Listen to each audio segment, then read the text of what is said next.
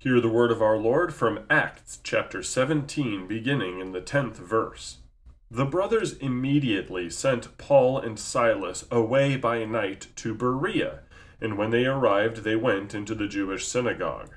Now these Jews were more noble than those in Thessalonica. They received the word with all eagerness, examining the scriptures daily to see if these things were so. Many of them, therefore, believed, with not a few Greek women of high standing as well as men.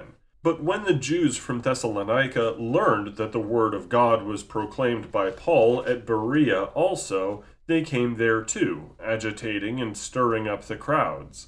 Then the brothers immediately sent Paul off on his way to the sea, but Silas and Timothy remained there.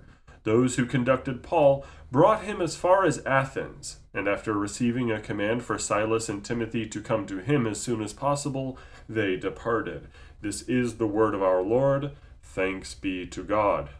You may have noticed that here on the Very Lutheran Project, we have a lot of Bible studies. We're currently going through a very, very long series in the book of Romans, and we've been going through Hebrews. But the special thing about the book of Hebrews study is that there are PDF transcripts of the Bible studies on verylutheran.biz. On our House Church Resources tab, we have all these PDFs, all these documents that more or less say the same things as I'm saying on audio, with some additions of charts and maybe some different wording here and there. Why do I do that?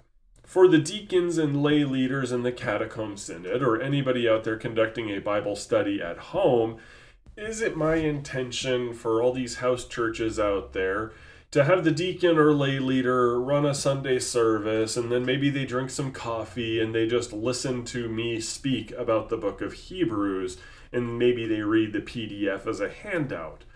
Well, I've always said that I believe that the congregation is the right form of the kingdom of God here on earth. If that's what you want to do, by all means, you are free to do so. But that's not really my intent with the Bible studies I'm publishing on the Very Lutheran Project website. The real intent is for these documents and this audio to be used as something of a springboard for discussion. Now, you can do whatever you want with these resources. Again, everything is free. The Very Lutheran Project is made possible by donations. Everything on that website is 100% free, and I intend to keep it that way.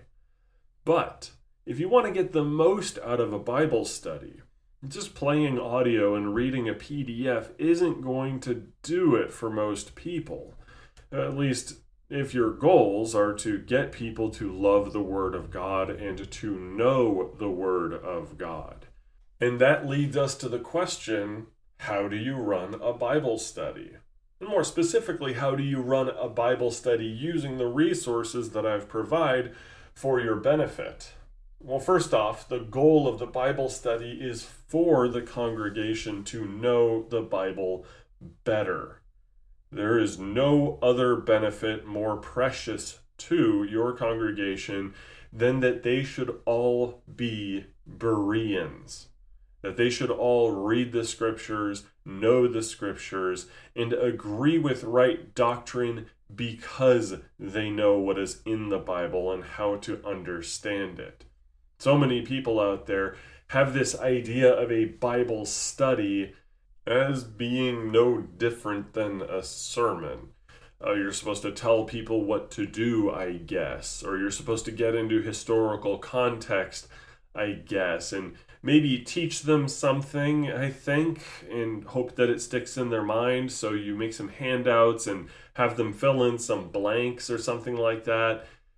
That's not really the point. Don't get me wrong, knowing about historical context is perfectly fine. And if somebody wants to take notes, 100% good on them. Typically, the process of taking notes is better than having the notes themselves. If you're writing down the details as you're hearing from the Bible study teacher, then you're going to remember it a lot better just because you took those notes. But we don't want to put the cart before the horse when it comes to a Bible study. The point is not the notes. The point is not the extraneous things surrounding the scripture. The point is the Bible itself, the Word of God. And not just knowing its contents, but also teaching people how to read the Bible, how to understand what they're reading, for them to love the scriptures and start reading them on their own. Every Christian should be in their Bible every single day. If you read the Bible for 10 minutes a day, just 10 minutes a day, 7 days a week, that's 3,650 minutes. That's about 60 hours of reading Holy Scripture. That's a lot, and that's very powerful. Imagine if you spent 10 years reading the Bible for 10 minutes every day. That means that you have spent 600 hours, give or take 20 minutes here and there, depending on the length of the chapter you're reading. 600 hours in 10 years reading the Bible, learning, absorbing, being transformed by God's Word. That is the power of just 10 minutes a day. You're going to know Holy Scripture in and out. But for a lot of people, they get to a point where they don't know exactly what they're reading. If you go to Zechariah chapter 5 and you hear about some female angel shoved in a basket and thrown over to the plain of Shinar, or you start asking questions about Ezekiel's temple and you're not sure what to make of it, it's the place of the Bible study on Sunday or Wednesday, whenever you want to have a Bible study, to clear these things up for people. It gives them a little bit more detail, a little bit more context, a little bit of understanding where to go, where to cross-reference, what to do when they don't know what to do. So if you are a deacon or a lay leader, my first hope is that you understand who your people are in your house church. What are they like? How mature are they in the faith? If they're going to be asking a lot of questions, it's good for you to study the Bible study and know what the passage says in detail before conducting it, because you're going to be answering a lot of questions. And that is important. We go over the passage. Maybe you pray first to make sure that God's hand is guiding everybody in how they understand the passage, how they understand the book itself and the theology that God is giving them through it. You're going to have a lot of questions. So first you pray, you read over it, you introduce the themes of the basic message of the passage, and you read more scripture in case anything is a little unclear. We interpret scripture with scripture, so if you have a handy-dandy cross-reference Bible, you can write down the passages that are connected to this and bring them up in that Sunday school setting. So people get the main passage that we're reading, they get the cross-references they should be reading as well, and you can have somebody be the designated reader for that, and you tie everything in together. What I'm doing at the Very Lutheran website and providing these Bible studies is giving a little bit of a helping hand.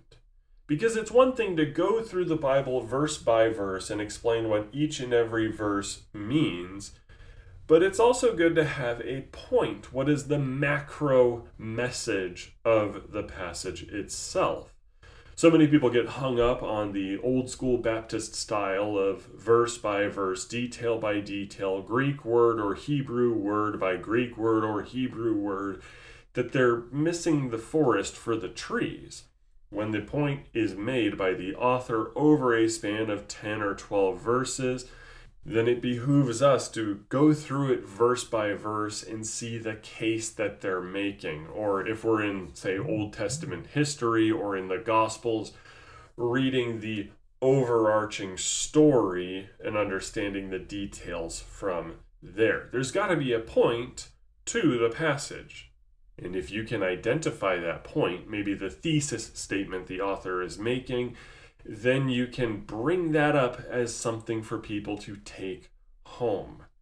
What is Isaiah chapter 6 about? Isaiah sees God in his throne room, And I can get bogged down with details about angels with 6 wings or hot coals being pressed on the prophet's lips, wondering how on earth he said anything. But that misses the overarching point of Isaiah chapter 6, that Isaiah was sent out by God. And in order to be sent out, he had to be purified and he had to understand the stakes and what was going to happen. God bringing him on this mission. So if I see the point there, I can take that home with me. And when I reread the passage at home, as I hope all of your parishioners are doing, then I can say, okay, this is the main point. Now I can get into the details and cherish the treasury of Scripture, that it goes deeper and deeper and deeper still. So before the Bible study, do your homework. Please make sure that you know the passage really, really well. If they are newer believers or if they are immature in the faith, they are going to ask a lot of questions, or they're going to be quiet, and it'll be on you to ask some leading questions so they understand what they're reading. So you got to do your homework. It's good to know what the main point of the passage is, which I'm trying to identify for people and help them out along that path. And then to study the passage as well as all the cross-references to other scripture so that you can preempt any questions. Now, if somebody asks you a question out of left field and you don't know what the answer for it is, that's perfectly fine. You don't have to make something up on the fly. You can say, let me get back to you on that. I don't quite know yet. They'll respect you for it if you do actually follow through with that, look it up, and give them a good answer. And by all means, for all deacons and lay leaders and anybody that wants to, you can email me with a Bible question and I'll do my best to help you out with it. Then you can prepare your Bible study however you want to do it. I'm not a big fan of the fill-in-the-blanks type of note sheets that people make. Most parishioners just take those home, and if they don't throw them away, they just keep them forever and never really look at them until maybe down the line, 5-6 years from now, they are reading that book again. So it doesn't really suit me, but maybe you know your people better than me and they thrive on the little fill-in-the-blanks. They thrive on the notes and charts and illustrations that you can make. However you want to teach it, try to plan it out a bit. How are you going to structure your Bible study so that the people in your home congregation, can understand the overall point of the passage, to get some of the details on that, and to understand how this passage fits into the broader book of the scriptures and even into their own faith. There's a lot of benefit from doing all of this, but if you do your homework, you know the passage, and you've structured the Bible study in such a way as to benefit the people that you are reading to and reading with, then it should turn out okay. Now, if you have a very mature congregation, they're going to know a lot of this stuff already. What you are doing is review for them, and they should have their Bibles handy. A good sign of a mature believer is they're already bringing their Bible to the Bible study. You don't have to pass one out to them. And if they're already doing that, they've already read the passage, and they want to have a discussion as to what it means, well, then you really got to do your homework. Because if they disagree with you on something, or they've been doing their own research and maybe they've been led astray a little, it's your job as an under-shepherd of our Lord Jesus Christ to kind of slowly bring them closer to the true meaning of the passage. If you're going over, say, the words of institution, for example, the institution of the sacrament of Holy Communion, you're reading 1 Corinthians chapter 10. You're in the end of Luke or in Matthew, and you're reading when Christ says these words. And a mature but misguided believer starts saying, well, somebody was talking to me about how this guy named Zwingli was seeing these words and how it's really about represent. And, he says, do this in remembrance of me. he's going to come armed already with stuff that he was misguided with. And if you've been doing your homework, you don't shout him down. You don't declare yourself infallible and say, agree with me or you are bad, rah, rah, rah. Instead, you go, really? So Zwingli said that, but have you heard about the Marburg colloquy and everything where Martin Luther had a dialogue with him and what that resulted in? You see, they debated about it, and he simply wrote in Greek, Hebrew, and Latin, "This is my body," and he challenged Zwingli to find which word meant represented. We as Lutherans believe in Christ's true presence, but I gotta say, it's good on you for reading. It's good on you for studying these things so you kind of know the other positions out there. But this is what we believe as Lutherans, and here's why.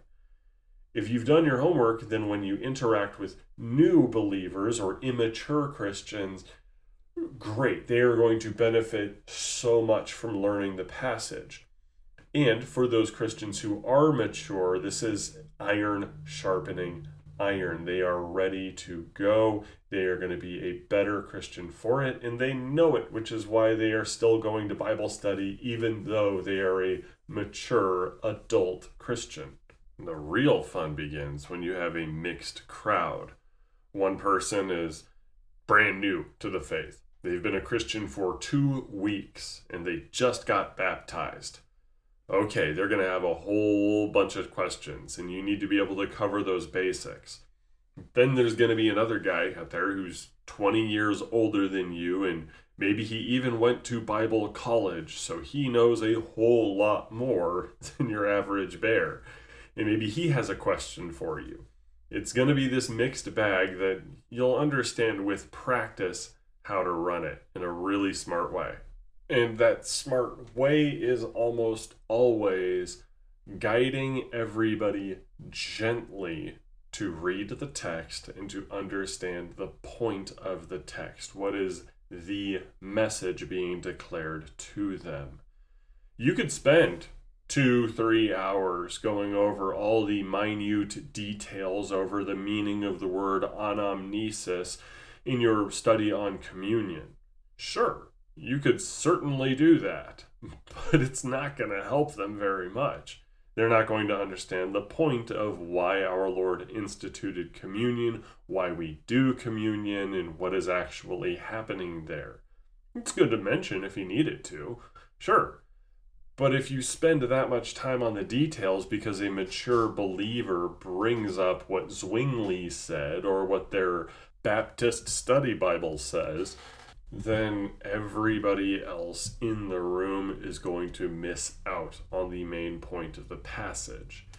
So you got to be a little careful to slowly guide people nicely to the main point of the passage. Now somebody's going to say, Sir, Mr. Pastor, why are you saying that somebody is a mature believer if they have theology that is wrong or if they are clearly misled by their own studies? Well, the point is to get them to study.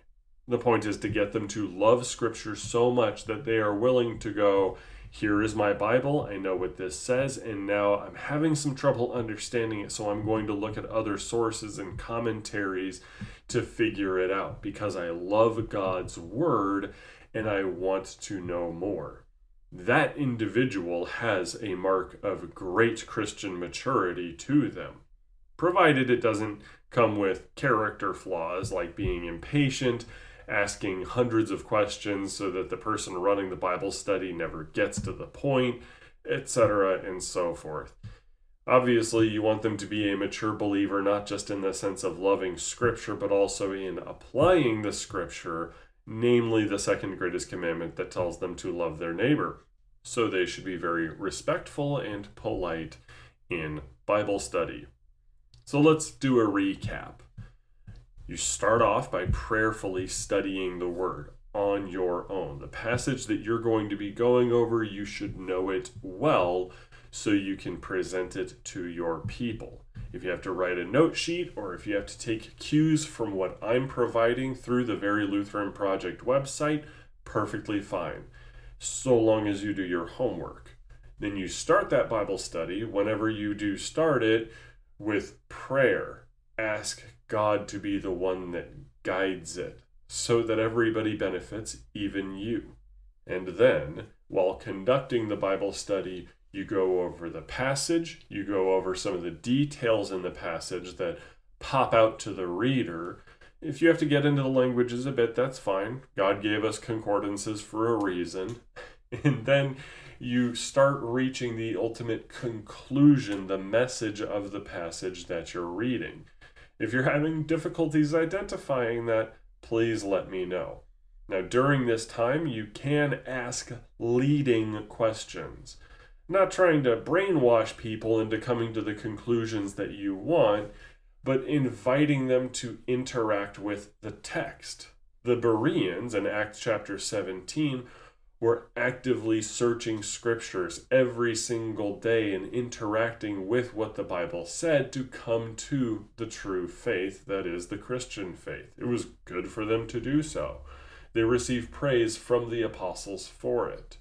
So we want to encourage people to ask questions about the scripture, and that starts with us asking them questions about the scripture. What do you see out of this? What's popping out about it to you?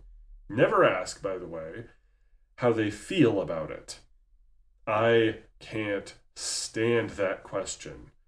Feelings and emotions should be the result of right doctrine and our interaction with the scripture in honesty. It should not be the prerequisite for whether or not we believe what the scriptures are saying. And all too often, Bible studies devolve into feelings or personal memories, or somebody tries to illustrate the text and they start telling a really, really long story and everything. These sorts of incidents just derail the entirety of the Bible study, and you might have to come back to the same passage the next week if you're strapped for time. Nothing wrong with that, by the way. If you're on a 6-week study through the Epistle to St. Titus, it's not bad if you have to make it 7 or 8 weeks and then adjust your calendar and your plans from there. It's okay. The point is that you might have to try again to make sure that your house church understands the passage. They understand the message that God has for them.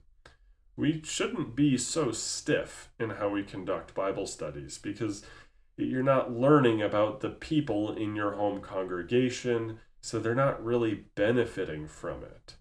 Speaking of that benefit from it, we do have to remember that a Bible study is not the same as a sermon. A sermon is a declaration of law and gospel and response. But in a Bible study where you are getting to know the Holy Scriptures and understanding God's message, there may be a temptation for you to find a practical application from the Scriptures. And to that I say there is nothing wrong with that whatsoever. If the passage does have a practical application for us today, for instance, when St. Paul writes that fornication is the same as fraud, so we should be careful to not engage in sexual sin, perfectly fine to bring that up and to say, this is what God wants us to do. This is a universal letter from St. Paul to all Christians. We should keep that in mind and understand the depth of this sin. But keep in mind, when you do that, when you bring that up and emphasize the practical application of a passage to your home church parishioners, you might get somebody with a bit of a guilty conscience over this, or maybe the law pricks their conscience and they say, I don't like that. In which case, you're going to want to bring up the reasons why we obey Christ, because he died for our sins. It is out of gratitude, so they're not feeling judged. Yes, there are people, when they see a sin condemned in Scripture, it makes them want to leave. They're not mature in the faith quite yet to say, oh my goodness, I need to obey this commandment, I need to do confession. Instead, they just say, wow, these Christians are really mean and I feel really bad about this. That's okay. The hope is that with gentle leading in the right direction, they will grow in the faith and they won't feel that way the next time this is brought up. Instead, They're going to glorify God because they have grown up in the faith on solid food, on God's word. And next time, that's all right. So don't point the finger or get mad at people. Please, please, please remember the number one virtue to have in Bible studies is patience, both for yourself in studying the word and for everybody else in conducting a Bible study for them. The second is going to be selflessness. We don't want to get some great reputation as a fantastic Bible teacher. Instead, you have to have the mindset that this is for them. Everything has to be accommodating for the parishioner rather than the teacher. If you have to reset, if you have to start all over again, if you have to add a week or two because a class got derailed or something, that's okay. You're operating on God's time, and God wants His grace for these people to be shown to them through learning the Word. Remember that. If you love these people and you're willing to put in some extra work for them, then they are going to respect you as a Bible teacher, and it will go so much more smoothly than if there's combative arguments and attitudes or bickering or barking at people to be quiet during this or get off your phone kind of a thing. No, we need to have patience for them. They are sheep just like us, and they need a gentle under-shepherd of Christ to assist them. Now that said, next week maybe we can get into some more details on that, and maybe I can give a suggestion for a more specific structure of a Bible study for people. But until then, our Lord bless you and keep you, and bless your Bible studies. Amen and amen.